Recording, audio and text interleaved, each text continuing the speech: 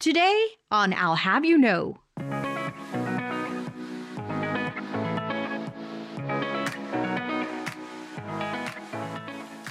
It's so profound to see how people are paying more attention to mind, body, spirit, or mental health or well-being versus what they did 20 years ago or even 10 years ago. Ambitious and driven, Ritesh Sheth entered Rice Business with some specific corporate goals in mind. But as he reached those milestones, he found he was lacking balance. It was at that point that the scales started tilting to his yoga practice and meditation, and eventually led him to an entirely different career path. Joining us today, Ritesh, thank you so much for being on I'll Have You Know. Thank you. I'm really excited to be here. So first of all, let's go back to, I guess, what sort of led you to Rice Business initially. I know you're an Aggie from undergrad. Talk a little bit about what you did before going to Rice Business and what drew you there. Sure. So I did right out of undergrad. I did management consulting. I worked for PwC. Back then, I was just called Price Waterhouse, but I worked for PwC as an SAP consultant. And then I worked for a joint venture group between EDS and AT Kearney. And then after that, I spent a couple of years with SAP in pre-sale systems engineering work as well as billable consulting work.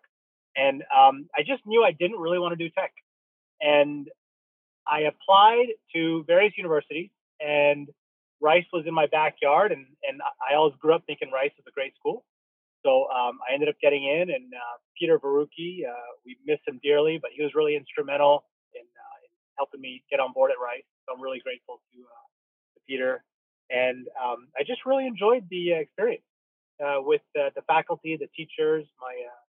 I'm still in touch with some students. In fact, some of the students are overseas, and some students are just doing amazing things. And it's really cool to still be in touch with them. So when you went to Rice Business initially, what were your goals, and were they the same coming out of business school? Because I know for a lot of people, once they get in the program, what they maybe think they were there for or wanted to do afterwards sort of changes and evolves. What was that like for you? I started off at Rice wanting to do product marketing, and I ended up graduating after I took applied finance. I really thought finance was cool. Like I really found it interesting, and I just didn't. I don't feel like I had the time or the capacity. Actually, it was really something difficult and new, and I just didn't really have the desire, if you will.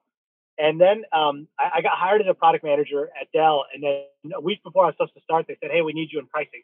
And so I ended up diving much deeper into financial analysis and pricing, and I ended up working at global finance at Dell for a number of years. So I finally got my opportunity to go die hard into finance. So yeah, and then I did a bunch of real estate investments on the side. So it was pretty cool. I'm really grateful that Rice had us do various courses and gave me a chance to kind of shift from marketing to finance. What were some of the highlights of the program for you?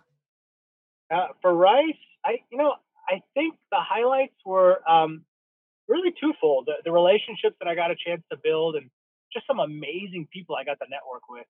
And then secondfold is the faculty. Like I'm still in touch with some of the faculty on Facebook, and it's just really cool to think that we had world-class faculty at Rice. So you've talked a little bit about the stresses of going to grad school, and just really we all have stresses in our life. But for you, facing those stresses was life changing in more ways than one, because it really pushed you in a different direction career wise. Can you talk about that? So I was a really hard charging MBA grad, and I was really ambitious.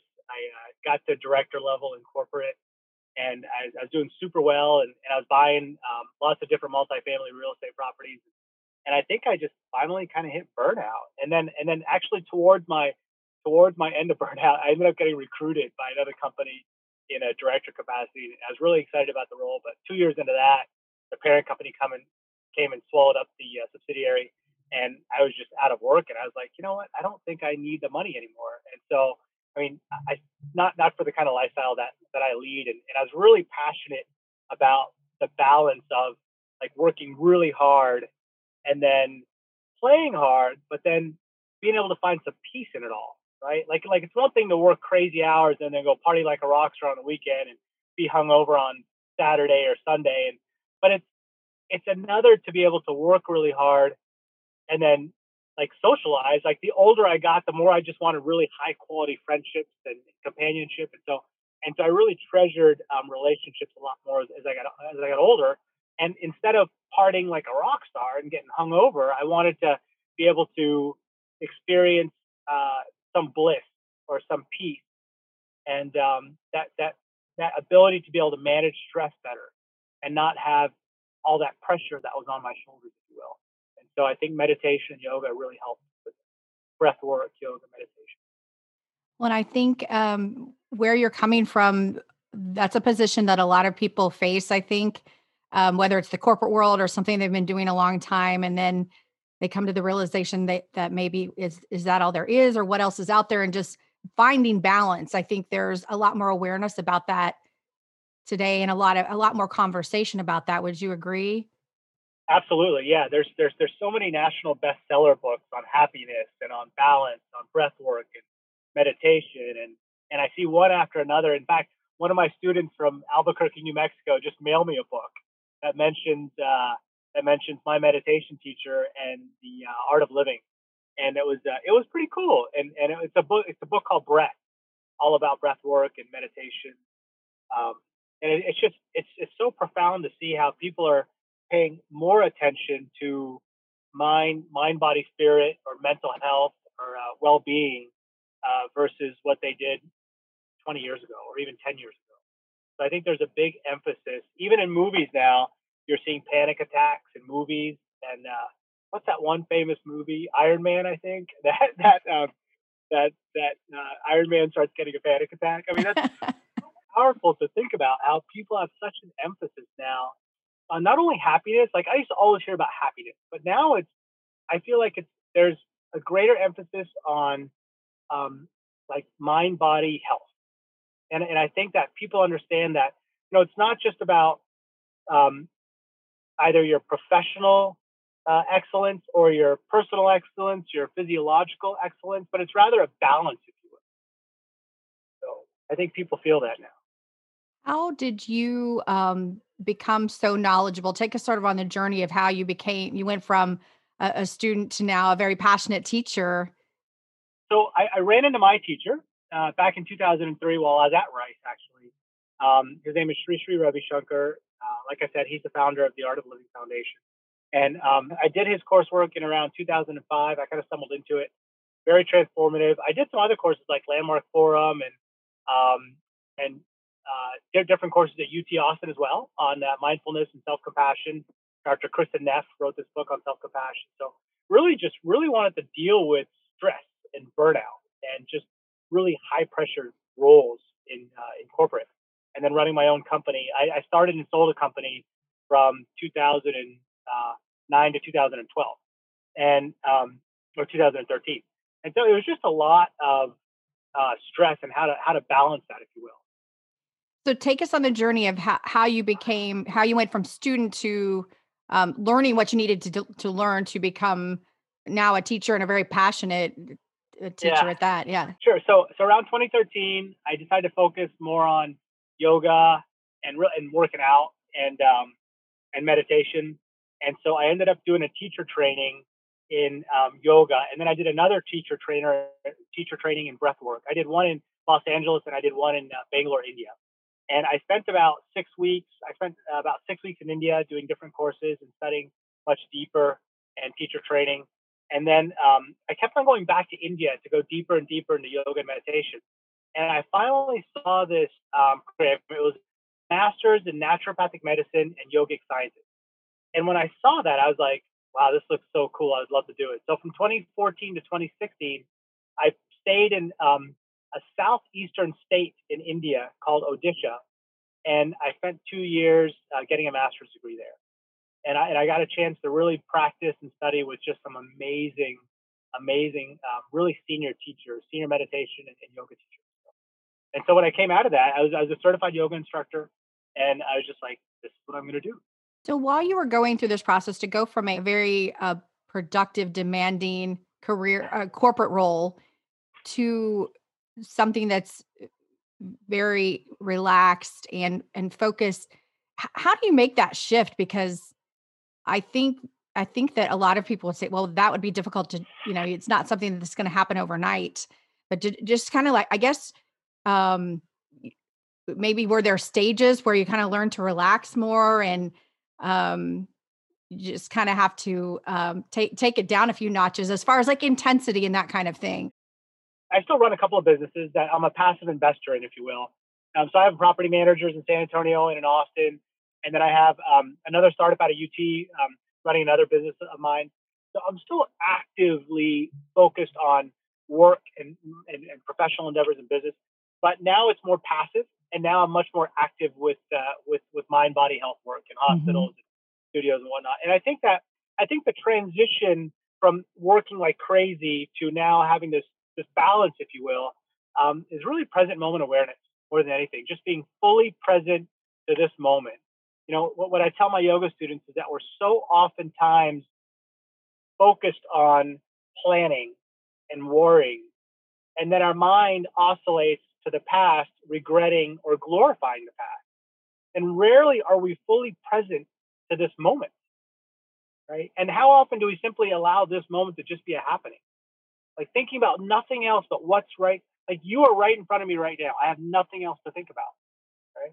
Just completely present to this moment. So I feel like mind body health work, breath work, meditation, yoga, it brings us fully to this moment. And I think the transition was this racing, oscillating mind of constant worries and stress and planning to now being really focused on what's in front of me. I think there's a lot of talk about how being fully present really encourages happiness for most people. That's kind of the key to happiness. I feel like there's a few things, and it may differ for different people, but I feel like being present to this moment and really selfless service, like caring for others, helping others. There's an old Chinese proverb that says, if you want happiness for different durations, do different things, but ultimately, if you want happiness for a lifetime, serve others, right? And so I feel like now my focus is on teaching, on connecting with my students, on checking in and seeing how they're doing, how their families are doing, their kids, and and helping them in really any way I can. I've got one friend of mine that I met recently, and she's struggling with ovarian cancer. So I connected her with Runzi Sen, who's the founder of Ovaricane, I think, one of the ovarian cancer foundations. So, Yes. She's been it's a just really guest. cool to be able to like connect. Yeah, yeah, it's so wonderful to connect people and help them really in any way I can. So I think that spirit of being fully present to now, of doing the work for um, for yourself and for others, right? And so one of my students recently said, he said, I feel like I've got this ripped and washboard mind. And I thought, how cool is that? Because you don't hear that often, right? Right, So right. I thought it's a great way to describe something that's so intangible you can't see but you can feel. And something my teacher once said, he said, if you meditate for 20 minutes twice a day, in the morning or evening or whenever you can, he said you'll never have issues with Alzheimer's or with dementia. And so your mind stays clean, just like your body is fit. Your mind can be fit as well. That's fascinating. When you work with different students, would you say there are one or two like common threads or issues that you see come up again and again? Or is every person just vastly different with what they need to work on? So I do work with inpatients and outpatients as well.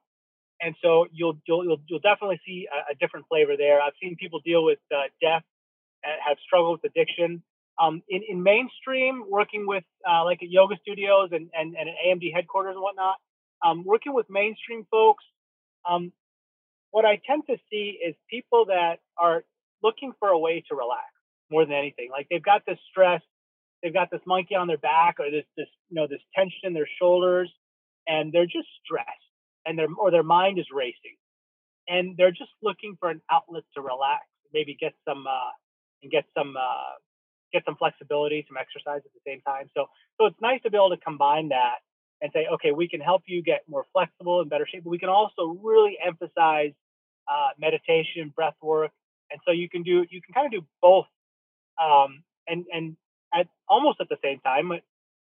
Sri Ravi Shankar, he says that um, all of the asana work, if you will, like what we think of in the West as yoga, is like a yoga class. All of the asanas, the postures, the focus on flexibility. But ultimately, it's all designed for one thing. So you can sit and you can rest and you can sit for meditation really quietly without having to stir your body around. So all that yoga work is so that you can still the body and then you can still the mind.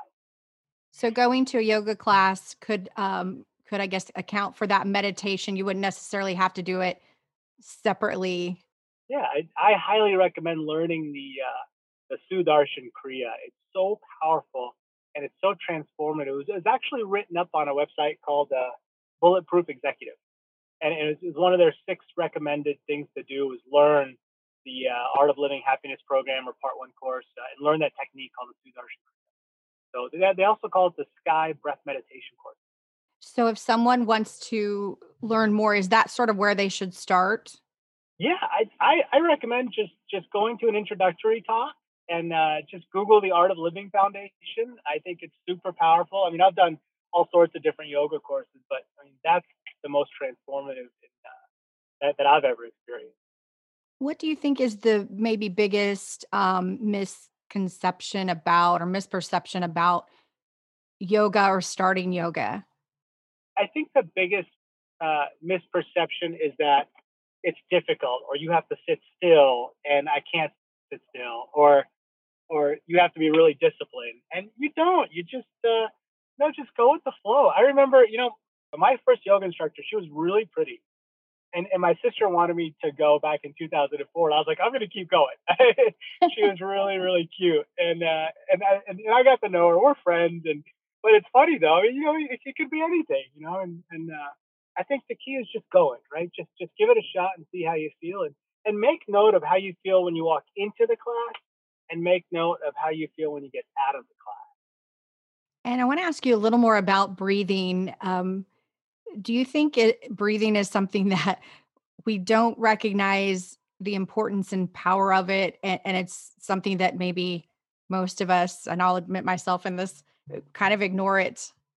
Yeah, oftentimes what I noticed is when I was at Rice, and especially when we were working so hard in our courses and class exams, all that stuff, right?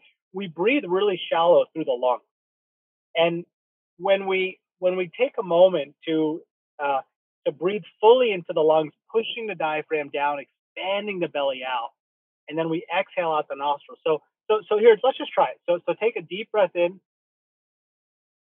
let it go.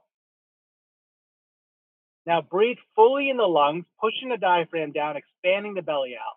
Really focus there. And let it go. And just notice the shift, right? Were you breathing like that just a couple of minutes, like a minute ago? No, right? No. We breathe really shallow through the chest. We typically, on average, only use about 30% of our lung capacity. But through breath work, we can get closer to 80 or 90% lung capacity. And Wow. and the oxygen in the air is what oxygenates the cells in the body. And through the Kriya, you're able to realign the nervous system, oxygenate the cells throughout the whole body. I mean, my cholesterol went down, my triglycerides went down, my health improved so much after practicing. So it's I made it a consistent practice, and within a few years, the transformation was profound. And does that breath work and oxygen capacity, does that carry over to if you're really into something that's heavy cardiovascular work, whether it's biking or running or that kind of thing?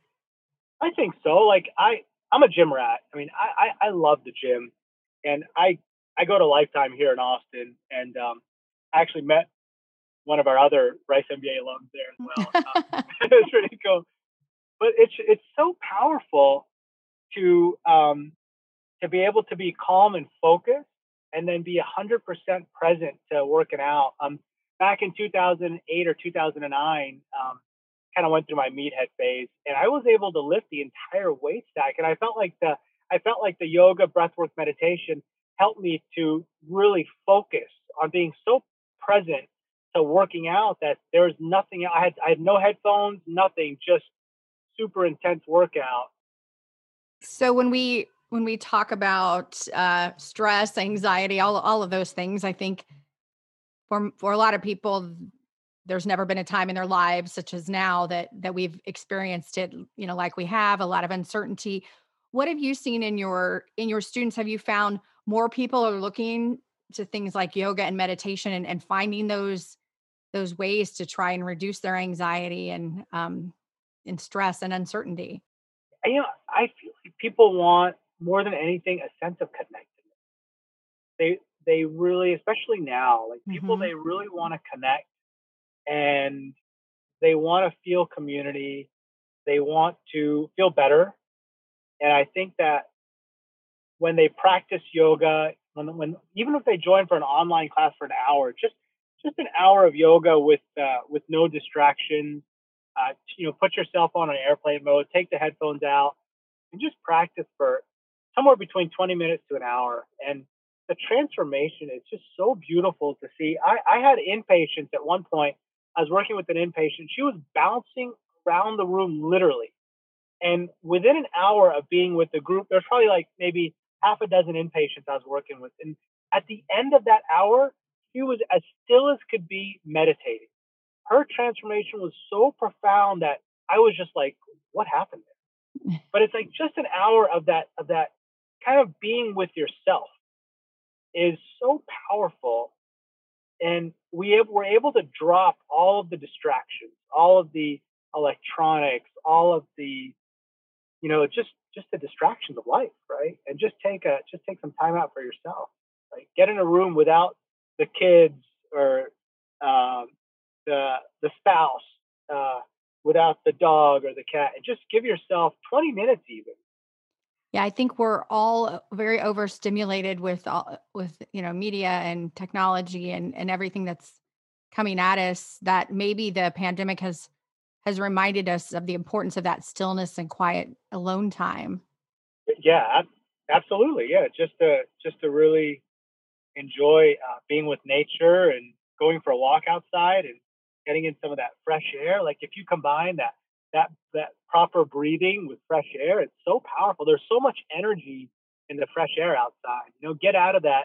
It's so nice that most people are not sitting in office buildings right now and they're working from home, but it's easy for them to just go for a walk outside, get some fresh air. And there's so much just beautiful energy in that air. In India, they call it prana.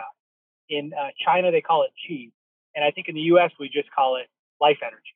But there's something in the air, and when we get that fresh air, it just feels so good, and you just breathe it in. It's so powerful. What is your long-term goal as a teacher? Do you have some additional things that you want to do, with your practice and teaching different students? Long term, more than anything, is to really get people to meet my teacher. He's been so transformative, and his presence is so powerful that more than anything, I just want people to get a chance, even if it's just once in their lifetime, to meet Sri Ravi Shankar. He's a world humanitarian.